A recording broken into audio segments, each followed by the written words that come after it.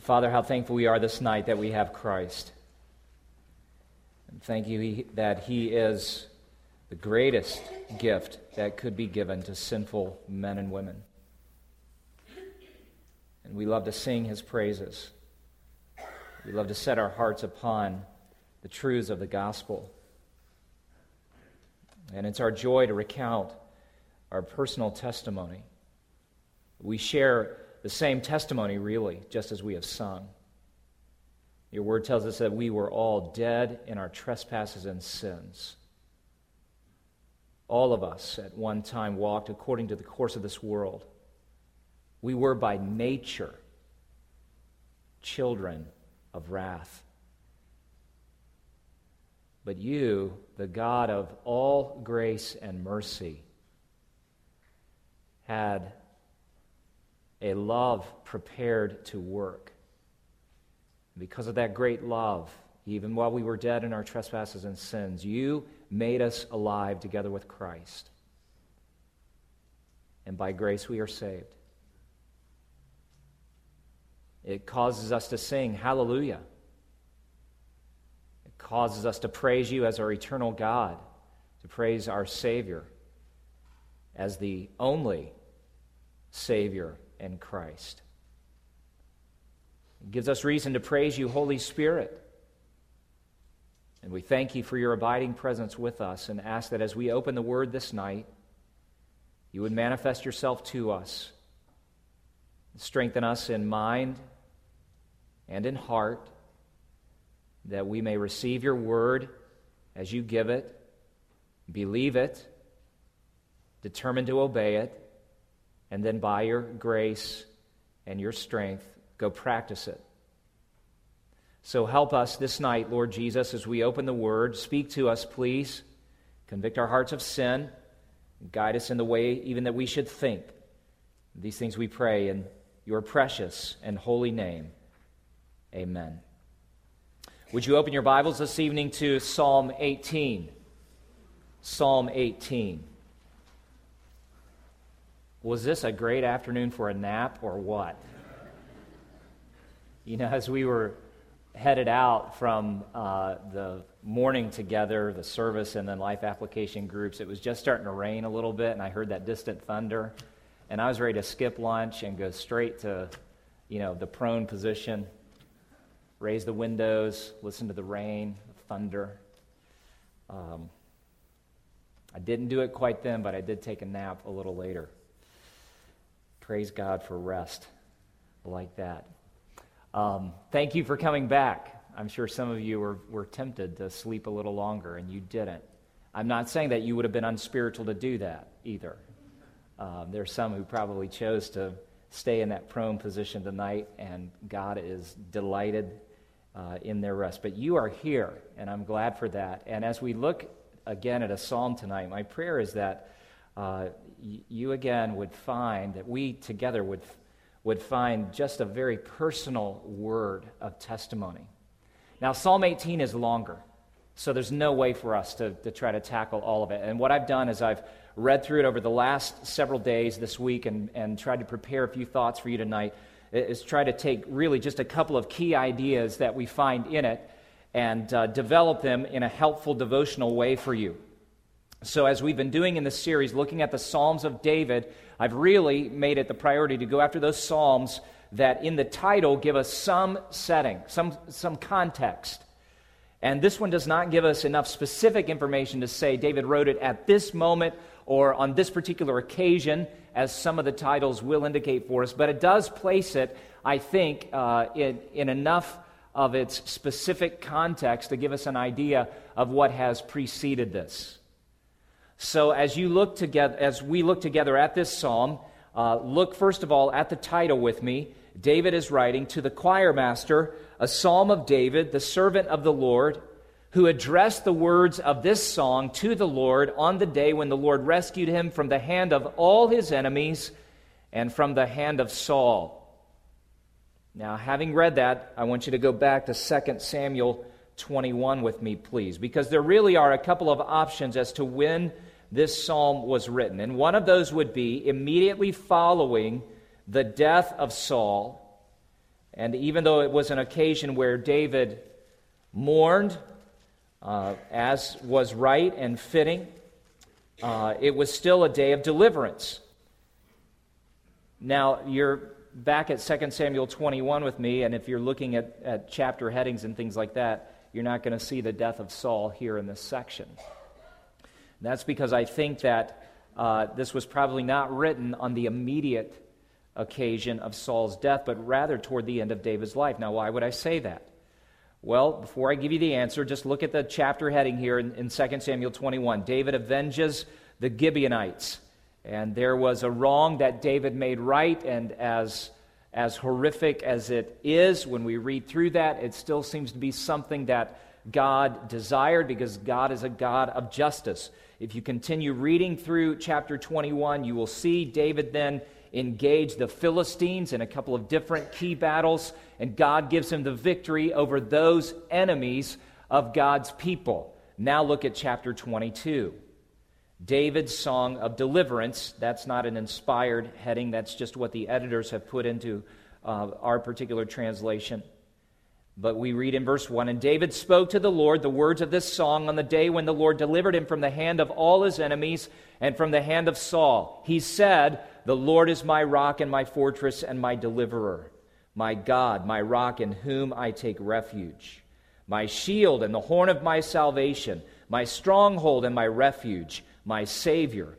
You save me from violence. I call upon the Lord who is worthy to be praised, and I'm saved from my enemies.'"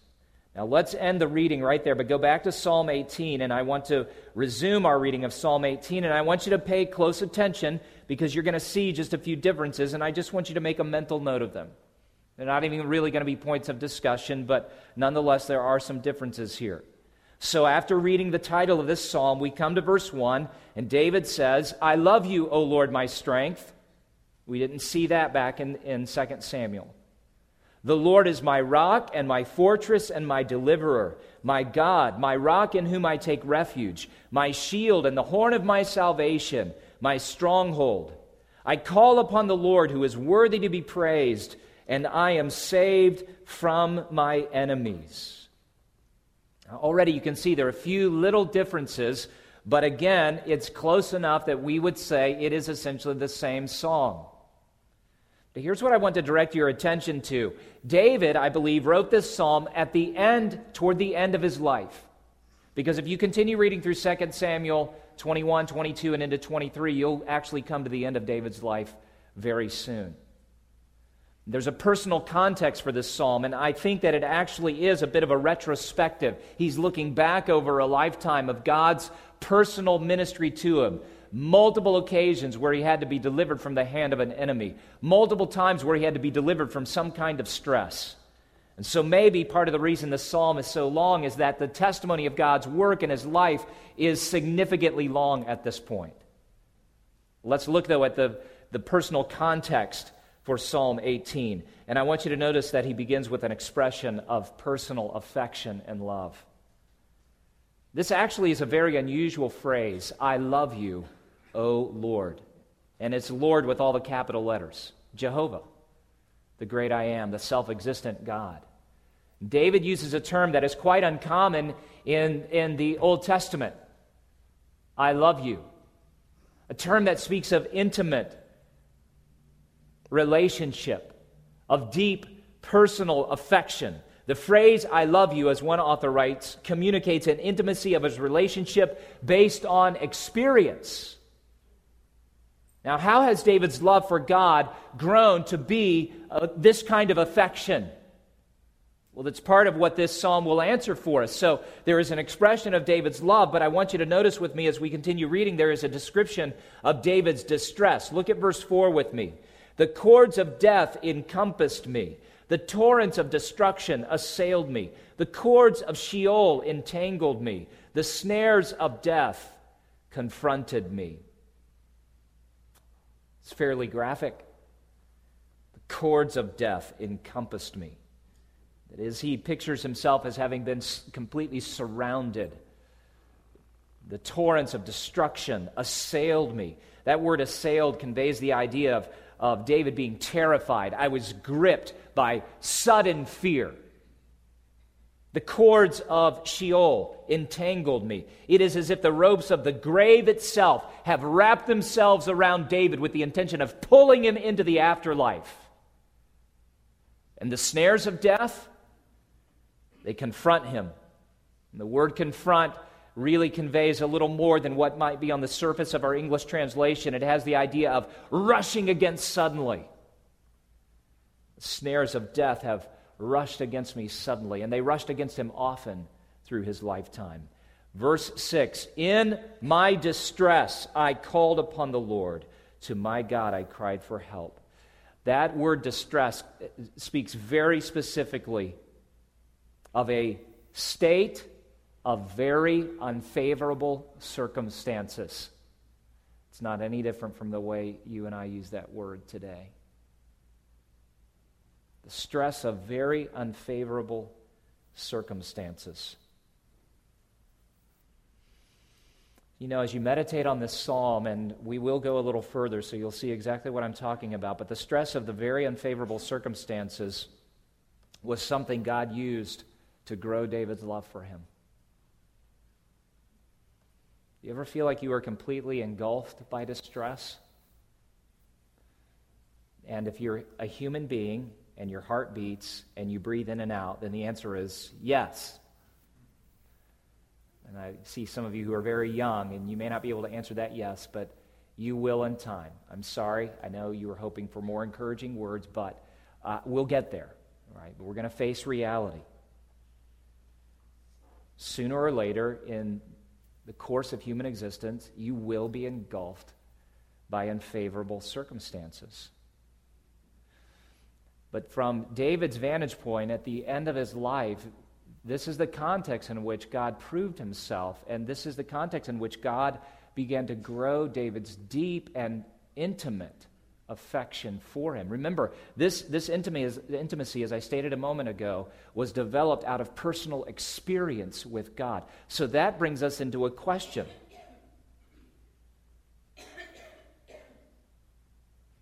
What were the things that David learned about God when he was engulfed in unfavorable circumstances?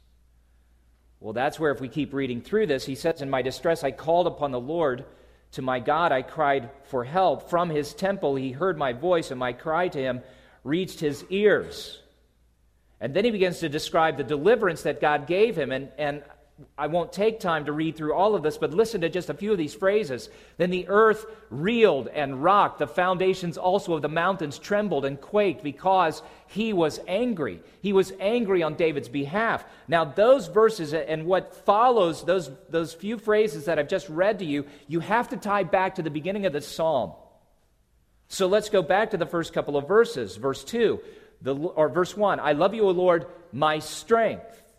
The Lord is my rock, my fortress, my deliverer. There are actually 9 different descriptions that David uses with reference to God. So let's take time to work through these, because these are the things that David learned through experience were true of his God.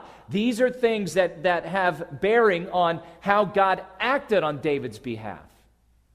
God's character is the thing that began to awaken David's affection, the thing that began to stir his great love for this God so that he could say, I love you, O Lord. I love you, O Lord, my strength. That's the first word of description that David writes referring to God. My strength, that which makes us able to do something. There's physical strength that all of us have, and there's a different kind of strength that David is referring to. You know, we really have no strength on our own, do we? Even the strength you have at this moment is a gift that comes from God's hand. We take that strength for granted until our health fails or until we are confined in a setting where we can't employ all of it. But we recognize sooner or later that we are people of limitations. David is writing, God is my strength.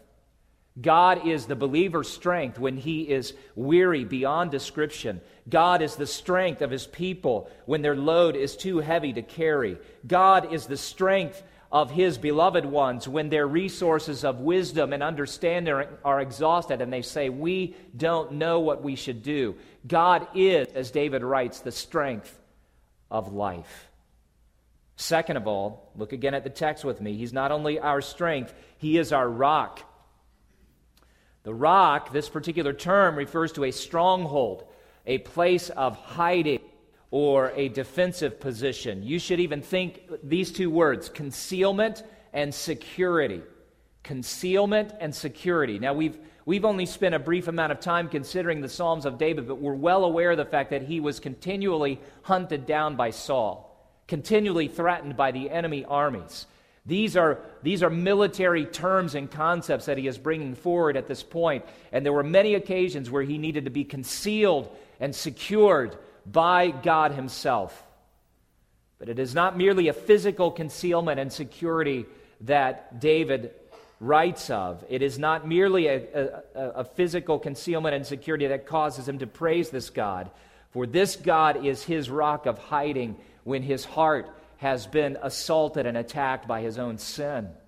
And so it is for you and me. When our hearts are battered by our own sin, this God is a rock. When our hearts are battered by the sin of others, this God is a rock.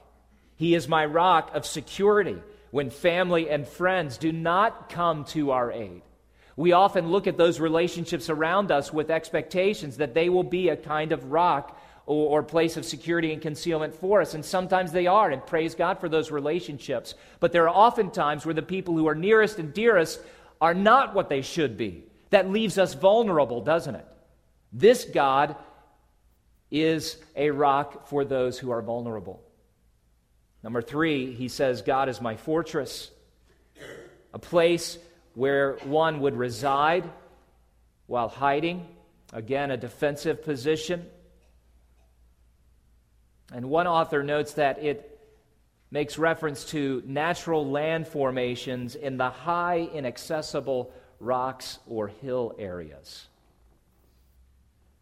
You can picture David again in some of the settings that we have covered previously, seeking a high place of security, a fortress.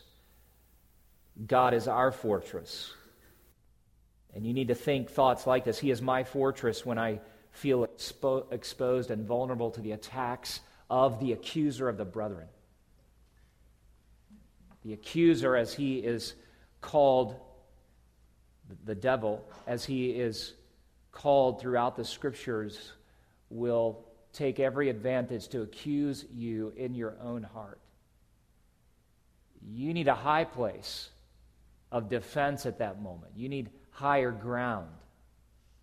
God is that fortress for you. God is my fortress when I am helpless to defend my reputation against false accusation and slander. It's not just the adversary who is the accuser. It's often that he stirs up other people with false accusation and slander. And how do you defend yourself against that? You need a God like this. You need a God who says, I am your fortress. Look at the next word with me, if you will, please. The fourth thing that David states here is that God is his deliverer, a rescuer, the God who saves him and places him in safety. God is my deliverer when temptation is strong and my flesh is weak. God is my deliverer when my political leaders seem intent on doing wickedly. God is my deliverer when my heart is vulnerable. A true rescuer is our God. Number 5, David says, my God, a very personal God. Back in these ancient days, there were all kinds of gods the nations worshipped, and some of them were regional gods. If you were in a particular area, you'd find out who the local deity was, and then you'd worship in the prescribed way, or offer the sacrifices that you prescribed, or do the thing that the citizens of that particular vicinity said was important to keep that local deity happy. Can you imagine? If you were traveling internationally in our day and age, you not only have to have your passport, sometimes a visa, but you got to check out who the local deity is to make him happy. The deity that David speaks of, is not one who is localized in a particular setting. And it's not only that he is a deity of all the earth. This is the God of whom we may say, he is my God, a personal God, a God who draws near to those who believe his word, who walk by faith, who call upon him. Not a God who is personally controlled or manipulated by people like us, but a God who enters into a relationship with us. As we press on, David writes, my rock in whom I take refuge. And he uses a different word for rock. There's really no secret meaning here, but there may be just a little different point of emphasis that David is trying to make here. Could just be like any other poet who is writing who looks for synonyms and different options of words at a particular point. But one author suggests that while the first use of the word translated into the English rock suggests the idea of concealment and security, the second suggests that of strength and immobility, the immovable God. We sometimes even speak of a family member, often a father or a grandfather who is just a real force of stability in the family, and you will hear people speak of one like that as a rock. He was the rock of our family. He was always like a rock, and we mean the same thing that David means here. This is the God who is immovable. He's fixed. He's not going to be shaken, moved off of his position.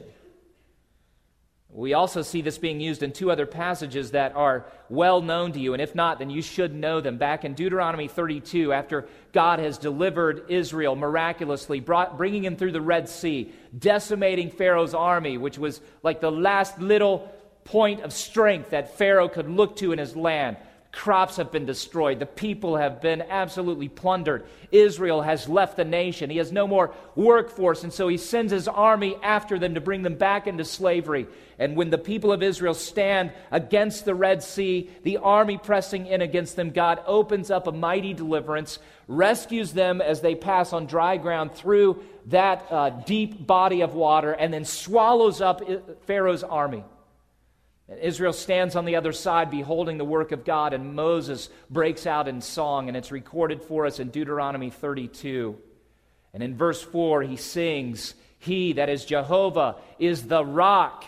His works are perfect, and all his ways are just. A faithful God who does no wrong, upright and just is he. And every one of those particular attributes that is true of God is absolutely true for our benefit, and we must think of them as unchangeable because he, the rock, is unchangeable. Isaiah uses this term in another passage that many of you have held to in times of difficulty. He wrote in chapter 26, verses 3 and 4, you will keep in perfect peace those whose minds are steadfast, or those whose minds are stayed on thee. That's how some of you memorized it. Because they trust in you. Trust in the Lord forever, for the Lord himself is the rock eternal. And a legitimate and literal way to translate that last phrase would be, the Lord is the rock of ages. It's one of our favorite hymns, isn't it? The rock of ages, cleft for me. Let me hide myself in thee. My rock, in whom I take refuge. The next thing that David writes in Psalm 18 is that he is my shield. Technically speaking, in military terms, it refers to a smaller shield that was used for defensive purposes, often made of leather to protect from attack. We're not saying that God is literally a shield with leather stretched over some kind of form, but he is protection from attack. As I was meditating on this, the question came into my mind, how else can God prove his power to protect except that we be exposed to things that threaten us?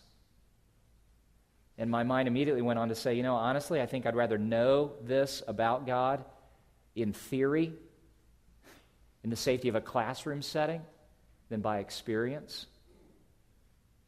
Wouldn't you? I don't like the thought of being exposed to harm or difficulty. And I think very often we would just like to take the passing grade or get the passing grade because we checked the right box or filled in the right bubble, on our heavenly Scantron. We take the test. Is God a shield? Yes. Got the answer right. But that's not how God is interested in teaching us of his character, is it?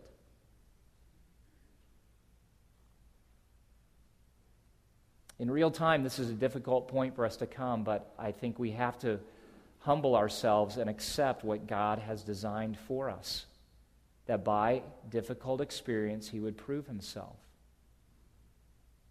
And there's no saint in heaven right now at this moment who would go back in life and trade even the most difficult of experiences and the subsequent lessons they learned. Rather, they would look back on those difficulties and say, those were very precious times when the Lord was proving to me what it means that he is a shield.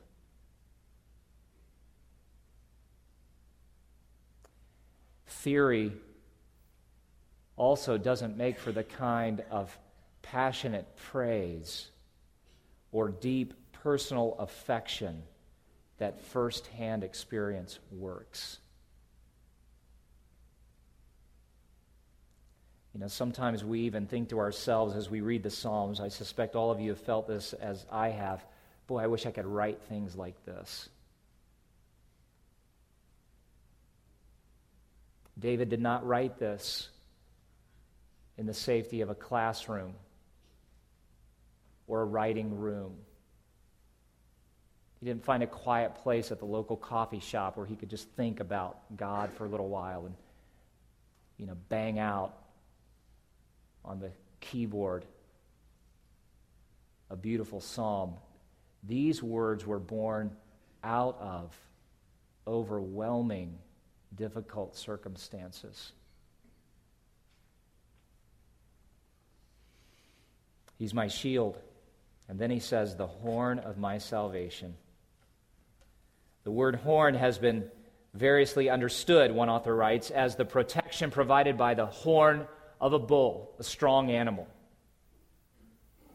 It's also been used to refer to the asylum of the horns of the altar. A person who was desperate would cling to the horns of the altar, a sign of being absolutely dependent upon God and begging for mercy. The horn is a term also used to refer to those hills or mountaintops that were shaped like a horn. There's a very famous one, all of you are familiar with it, the Matterhorn. So it's been a term that's been around for a long, long time.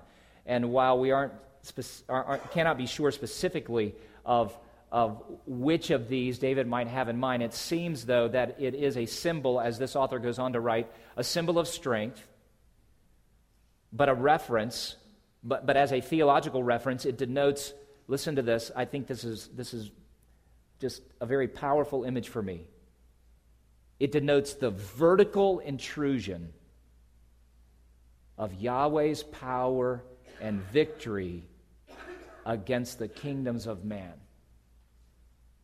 The vertical intrusion of Yahweh, Jehovah's power and victory over the kingdoms of man.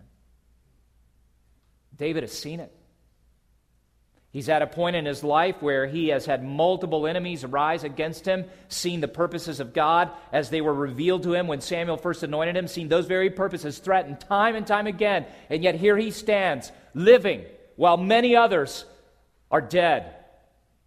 He has known by experience what it means that God, as the horn of his salvation, has intruded his own sovereign will when enemies raise their might and their power against David. Such intrusion is what David had not only witnessed, but now sings of at the end of his days. His heart is full of love for God because his God is a horn of salvation. The final phrase that he uses to describe God is that he is my stronghold. And again, it's a term that conveys security of high places, places that are so high as to be beyond the reach of the enemy. Well, if you begin to think practically and personally, again, you begin to meditate and think thoughts like these. God is my stronghold when there are more questions than there are answers. When my soul would be mired in that confusion and desperation, God is the one who lifts us from that difficulty and confusion and begins to give clarity. And even though he may not answer all the questions that we ask him or give us perfect understanding of every situation, he begins to assure us that he is the God who is present with us. He is the God who is working. He is the God who is a stronghold. He is a secure height when we are threatened and harassed by any and all enemies. My stronghold. Well, those personal attributes of God, those characteristics that David has learned by experience, are part of why he now says, I love you, O Lord. I love you. But we proceed and go back to verse 7 with me, and for a few minutes that remain here, we'll just consider some very basic concepts concerning God's work. His character stirs our love. His work stirs our love. He says in verse 3, I call upon the Lord who is worthy to be praised, and I'm saved from my enemies. I call, I am saved. And then he begins to describe this rescue. Look at verse 7. The earth reeled and rocked. We began to read through this. Verse 8, smoke went up from his nostrils. Verse 9, he bowed the heavens and came down. Thick darkness was under his feet. He rode on a cherub and flew. He came swiftly on the wings of the wind. What an awesome sight as you continue reading through this particular paragraph, that the majesty of glory from on high is stirred to action. The powerful cherub becomes his steed, as it were, his mode of transportation, and the wind are his wings, and the created elements his weapons of war. And with his voice, he unleashes a rescuing flurry. To God's enemies, this is cataclysmic intervention. But to God's beloved one, like David, like you, it is magnificent rescue. What a contradiction that for one it's absolute terror and for the other is absolute joy.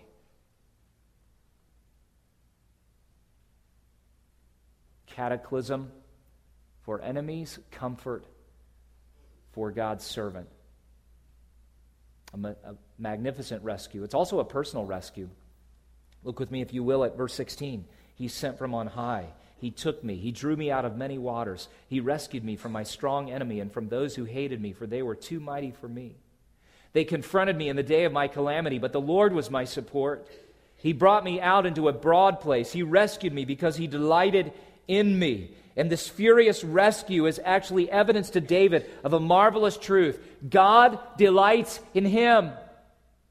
Again, we are struck by the fact that this is not a perfect man. He'll go on in the psalm to describe how, according to my righteousness, he has rescued me. So David, looking back on his life, many of the failures and faults that you would discover if you walked with him, it cannot be because he was perfectly righteous at every point, but rather that his life was characterized by a righteousness born out of his faith in God, born out of his childlike trust in the Word of God, born out of a desire truly to obey and honor and serve this great God. But above all of that service and ministry that David rendered to God was this grand truth. He delights in me. Do you believe that God delights in you? It's very hard for some of you to believe, isn't it? Because you look at your life and it's a mess. And you look at your efforts to serve God and they seem so inadequate.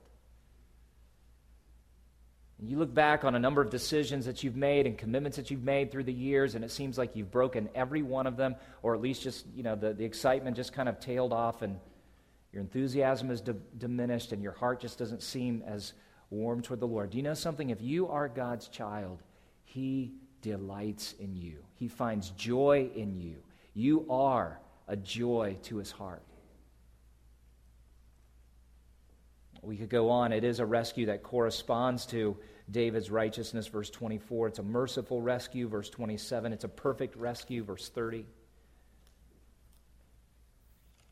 But here's the thought I want to leave you with, and we're going to conclude here. To be able to have that kind of personal testimony that the psalm opens with, I love you, O Lord, a deep and intimate affection that is grown out of personal experience, means that you have to be willing to let God lead you through the difficult circumstances. But know that as he does, it is with the intention that he would demonstrate, first of all, what he is: a rock, a fortress, a shield.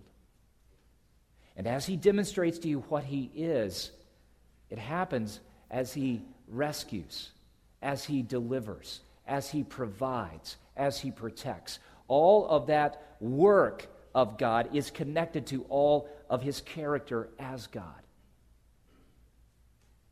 And there really is no other way for us to love God, to grow in our intimate affection for him outside of experiences like those.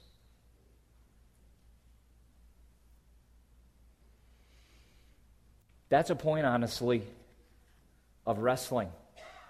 May not be for you at this moment, but it will be. Every one of us reaches points multiple times in our Christian walk where we say, Lord, I don't like where I am. I don't like the way this feels. I don't like the stress that I'm living with. I don't like the unfavorable circumstances that are just swirling around me, and it seems more like the cords of death are about to drag me into the grave. But David said, I called. He heard and answered. And beloved, that's a testimony that is true for every believer who calls. Some of you need to call on God tonight.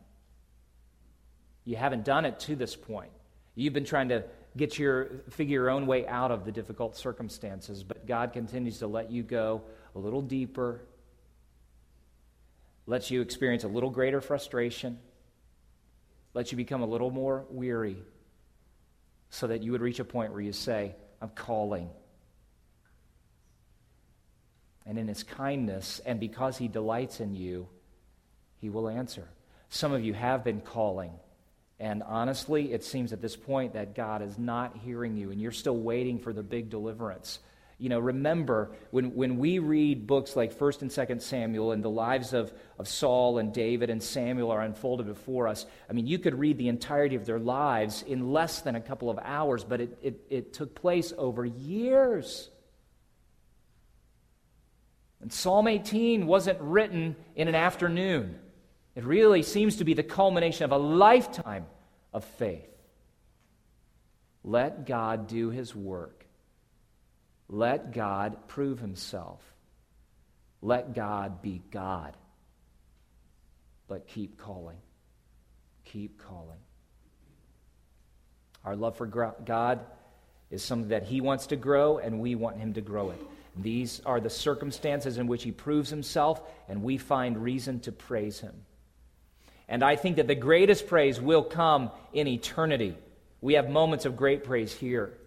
But I believe that the greatest praise will come in eternity when we are delivered once and for all, when we may look back on a lifetime of distress and say with David, I love you, O Lord, my strength, my rock, my fortress, and my deliverer. Until that day, let's endure in faith. Let's go forward in the hope that this is the same God who is at work today. And let's encourage one another with these words, praying for one another, lifting each other up, speaking words of comfort and encouragement. We need that, and God calls us to it.